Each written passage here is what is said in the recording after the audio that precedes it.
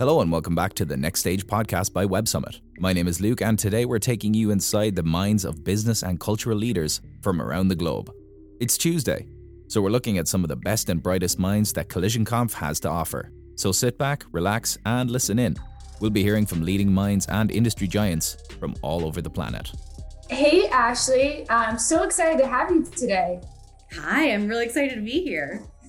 So for those who don't know Ashley Flowers, she's kind of the queen of podcasting. She's the co-founder, the co-founder and CEO of AudioChuck and the creator and co-host of the popular podcast Crime Junkie. So Crime Junkie launched in 2017 and you've gotten over 30 million downloads a month, over 500 million since you launched. Ashley, tell us your secrets. What do you think has led to your success? You know, I think it's a combination of message and consistency and quality. When we came in, you know, and I say this to everyone, like the days of just like two people coming into podcasting and like chit-chatting are kind of over. Like there's Clubhouse, there's Stereo for that stuff. Like we came in with very clear storytelling in a space that we were really passionate about. And I think that really comes through.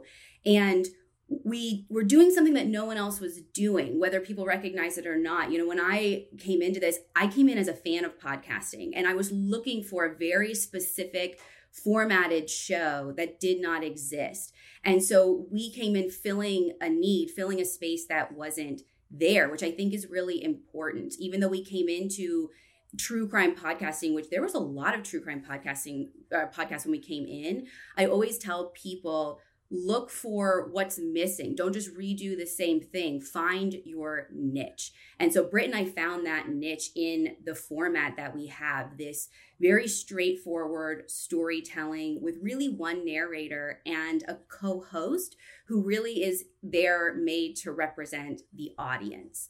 And since the beginning, December 2017, like I said, the second part of that is consistency.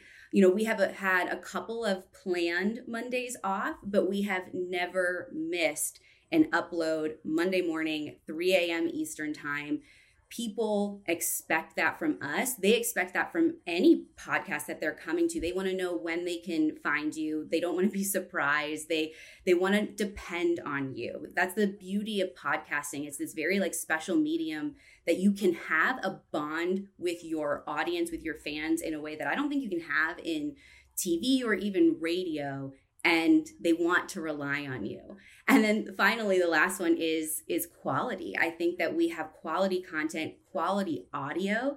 That's like one of the number one things I tell people coming brand new into this space is there's over 2 million podcasts now. So the days of just like recording directly into your Mac in your kitchen that's echoing is kind of over. We invested early on in not really expensive equipment, but like real mics. We recorded in really quiet spaces. So our audio quality has improved over 3 years, but even from the beginning, it wasn't awful. And I think now for people coming in, you know, look at the top 50 podcasts, the top 100 podcasts. Your quality has to meet that because if yours won't, a listener will find someone else's who does.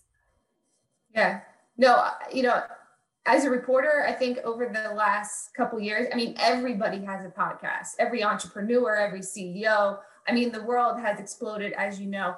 But let's talk about the content. You don't just, you know, people are chatting on Clubhouse nowadays, but you really put time and effort and formulate a script. Tell me about the appointment, the importance of that and how much time you really take to put together a podcast. Yeah, one of our episodes, you know, we have a whole team now. When we started, it was just me and Britt, and then sometimes my brother who could help out. But now, you know, every single episode takes 60 hours of people's time. And that's just putting together the content. We're not even talking about how we push it out and market it. Gathering all of our source material, recording, editing. We want the narrative flow to be there. We don't want the rabbit holes and the sidetracks.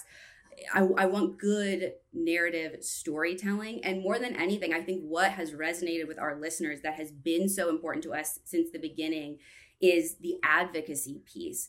In true crime specifically, like I really want us to be kind of the thought leaders in how we take this, not just to entertainment, but like to the next level. How do we get our listeners to participate? What can we be doing to advocate and to further the cases that we talk about? And I think that kind of goes back to like what makes the show so special. And I think what would make anyone looking to start a podcast really special is you can't just go in and say, oh, I see true crime's really hot right now, I'm going to make a true crime podcast. If you don't really care, I think the listeners can tell. Like that's what they're sniffing out. Like that's part of the secret sauce Britt and I have is we deeply care about the stories we're telling. You can't fake that. So I think it's important to whatever industry or genre you're going into, making sure that you're doing something that you truly have that passion for is so special. Yeah. So now that you have 4 years under your belt, like what mistakes have you made? Like if you could go back to your 2017 self, what would you tell her? And for people who are just launching their podcast now, what advice would you give them? So it's actually only 3 years where we're still figuring it out. But the number one thing that I think our biggest mistake, the thing that I really messed up is I always tell people I treated this like a business from the beginning. It wasn't a hobby that turned into a business. I wanted it to be a business from day one. The biggest mistake I made, though, was not bringing in enough resources to support that business. For the first year and a half, it was just me, just Britt, and like I said, my brother who was in college helping us edit. And so we were spread so thin trying to do everything that goes into this while working full time. I mean, back then we weren't able to leave our jobs quite yet. And so that's something that even now we're still like have the effects of, that we're still like in that ripple effect because we grew so fast and that as we're trying to build our team, we're a team of 12 internally now with some contractors, but we're still growing so fast that almost like our hiring can't keep up with it. And I really, really wish in those first 6 months, that first year, that we would have gotten more people into the business to help us run it. And so we wouldn't be even here where we are now trying to get people in to keep up with the momentum. Yeah.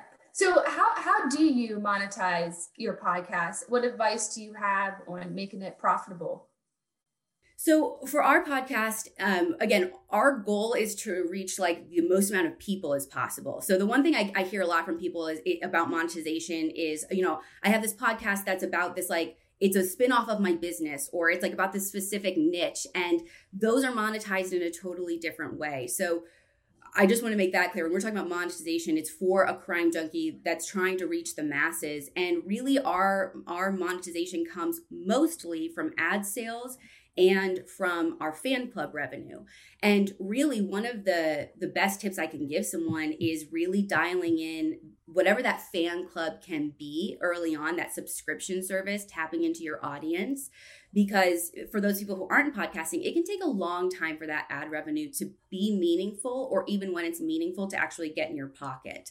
So from the time you actually get advertisers, you read the ad, the campaign goes through, the money's in your pocket, I mean, you're talking months. And it was that fan club, that subscription revenue directly from our listeners that made the business sustainable. And I think that piece is so important. Yeah. So, your background is in biomedical research. You kind of just like jumped into it. How did you build an audience? It is with the engagement. Like, I can't stress that piece enough. I said a little bit earlier, podcasting is this super special medium. It's so intimate, especially with the format that Britt and I had, right? Where she is the audience. We're with them in the bathtub. We're with them on their drive to work, on their walk with their dog, and really engaging with our audience, replying to all the emails, replying to all the DMs, finding a way to interact with them and not have this just be a one-way thing. So much of our growth has been word of mouth. And I think that's been super important because you can advertise to people for days and days and days. I mean, it takes, I think the latest thing I heard is someone has to see something new, 7-8 times before they'll try it out. But if I can get their best friend to say, oh my gosh, you have to listen to Crime Junkie, that's going to go a lot farther. The other piece that I tell people in podcasting specifically is advertise or cross promote with other podcasts. so many people, not a lot, we're getting better and better. Podcasting is becoming more accepted or better known, but there's still a group of people who've never listened to a podcast. So when you're first starting, don't bother advertising to them or trying to market to them. Market to the people who are already in this space, who are already consuming it, already see the value in it. Yeah. What advice do you have for maintaining your success? I mean, obviously, right now, podcasting is all the talk. We got Harry and Meghan, we got the Obamas, like everyone's jumping in the game. Do you think this is going to affect, podcasting? What do you make of all the noise, and how do you still weed it out and focus on maintaining your growth? So there is a lot of noise, but I think that's a good thing. Like the more we get the Megans and the Harrys and the Obamas, again, this is what is legitimizing podcasting and what is making other people pay attention to podcasting, and to get to the point where we can advertise to everyone, because everyone's heard of podcasting. Everyone has one podcast that they love. So I love the attention that they're bringing to the industry. I think that with that, for people who are brand new coming in, what that means for newer shows and newer networks is it's going to get harder and harder to get noticed. Really, the industry is moving. It's starting to remind me a lot of TV, where there are these big networks, there are these bigger stakeholders, and it's getting more like centralized. So for us, though, I think it's not staying still for too long. I don't want our content to get stale. So I hope when people hear us every Monday, it sounds effortless, like we're just telling a story, but there's so much work going on behind the scenes of trying to figure out, how do we stay top of mind? How do we reinvent our content? How do we engage with fans in a new way? Like, what we're always asking, like, what is the next thing?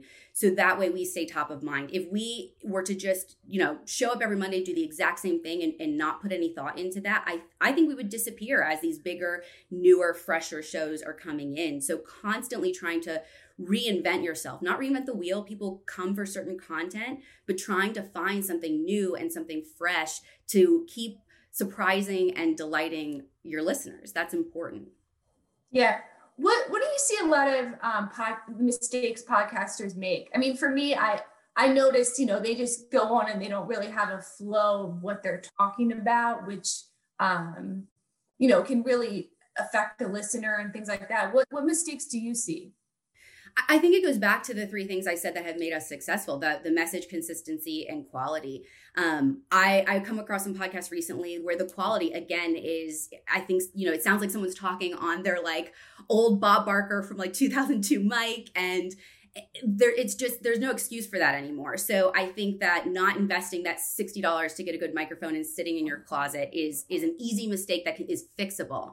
To your point, not having a very clear message, just going on and rambling, unless you are a famous person who people will pay to just like hear you ramble, or that's what they want. If you don't have that following, that was something that Britt and I struggled with. Like, no one knew who we were. We were two girls in the middle of nowhere, Indiana. So they weren't coming to hear us like go way off track. We had to come with like a real story. And then again, that consistency. I've subscribed to podcasts and then unsubscribed because I hadn't heard from them in months, and they didn't say they were taking a hiatus, and I don't know if they're ever coming back. And I think those are still the things that I see that are the mistakes that lose listeners so fast, but are just so easy to fix.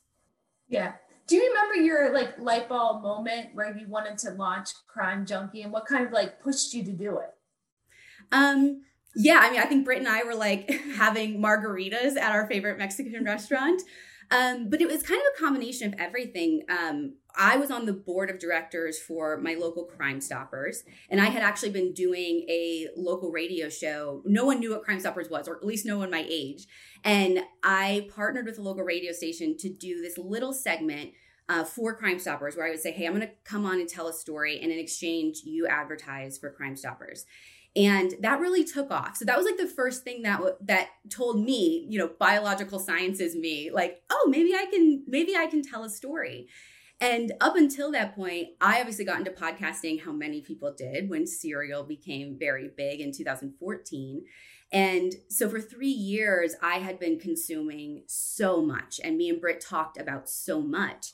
And we kept feeling like this one show that we wanted to find was missing, or we couldn't find it. And so once I realized that I could tell the story, I kind of approached her and I was like, hey, what if we stop waiting for that thing we want to be made? And what if we just make it? So, I mean, from the time we had the idea, this is the thing about me personally, is like, I don't stop and think, like I just do. So I think we had the idea in the end of September. I registered for my business in October, and we launched the podcast in December. That's awesome. I love it. And one of my last questions is, obviously the stuff you're reporting on, I mean, these people are going through the most trying time of their lives. And, as a journalist, I mean, how important is the fact checking and, every line that you say, especially when you're dealing with something that is so sensitive? It's interesting because we're not doing original reporting. What we're doing is giving people the Crime Junkie experience. Is if I were to go out and consume all of this, like what's the story that I hear from other outlets? And it's wild how much there can be conflicting information. And so we try and do a really good job of saying, like, if we're reading two different things, here's where we read them. We don't know which is correct. But at the end of the day, like what we try and hone in on, usually that stuff is time. It happened at 5 minutes or 5 minutes later, 5 minutes earlier. I think the core of the story we're able to get through actually documented police records, and making sure those facts are correct is really important. But more than anything, the facts are correct, but what we're trying to do is advocate as well. So when you talk about this is the worst time in someone's life we are talking about. That has been our mission from the beginning, is how do we change this from just being like entertainment for people to actually allowing people to participate. So we've partnered with our listeners to do fundraisers for the DNA Doe Project. Like we just got to announce like in the last couple of months that a fundraiser we did with them over a year ago actually resulted in the DNA Doe Project being able to identify does. And last year, we're still working on it. We've been working on our own foundation to fund genealogy. It's being such a big part of solving cold cases these days. So for me, it's not only telling the story and making sure we're doing it in a way that is respectful, but how are we advancing it? Are we just telling the story and telling everyone, okay, go have a good day? Or are we giving them a chance to actually like advance this case? And I think that's what being a crime junkie really is we all have this desire to be the cold case detective, but I will never have the skills to be a cold case detective. So I want to be able to provide a way for our listeners to feel like they have an impact in some way. Yeah, awesome. So lastly, what's next for you? What are you working on? How are you, growing? So back to like the fan engagement piece, like that has been our focus for the last year, is how do we engage our fans in a new way? And so one of the big things that we've been working on for the last like 9 months is our brand new fan club app. So we're going to be launching it this summer. And it's going to allow our fans to consume our content, our wide release content, our bonus content in a whole new way. And I think what's really special about it is there's lots of subscription audio platforms out there. This is a true fan club site where they can engage with us, where they can engage with one another, where they can, like I said, consume the content in a different way. And I'm so excited. We're actually partnering with Patreon. So they'll be doing the payment processing. So for everyone who's in our Patreon now, it's going to be this like seamless transition. And I think everyone who hasn't joined yet is going to have a whole new experience. And I'm really excited to share with them. Awesome. So Ashley, you have any last minute tips, maybe a pep talk for people who are just about to launch their own podcast?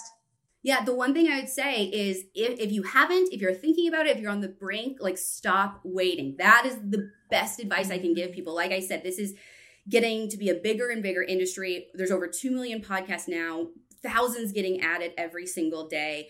The longer you wait, the harder it's going to be to get in, to get noticed, to monetize. So stop waiting, do it. Have that margarita and just go. Great.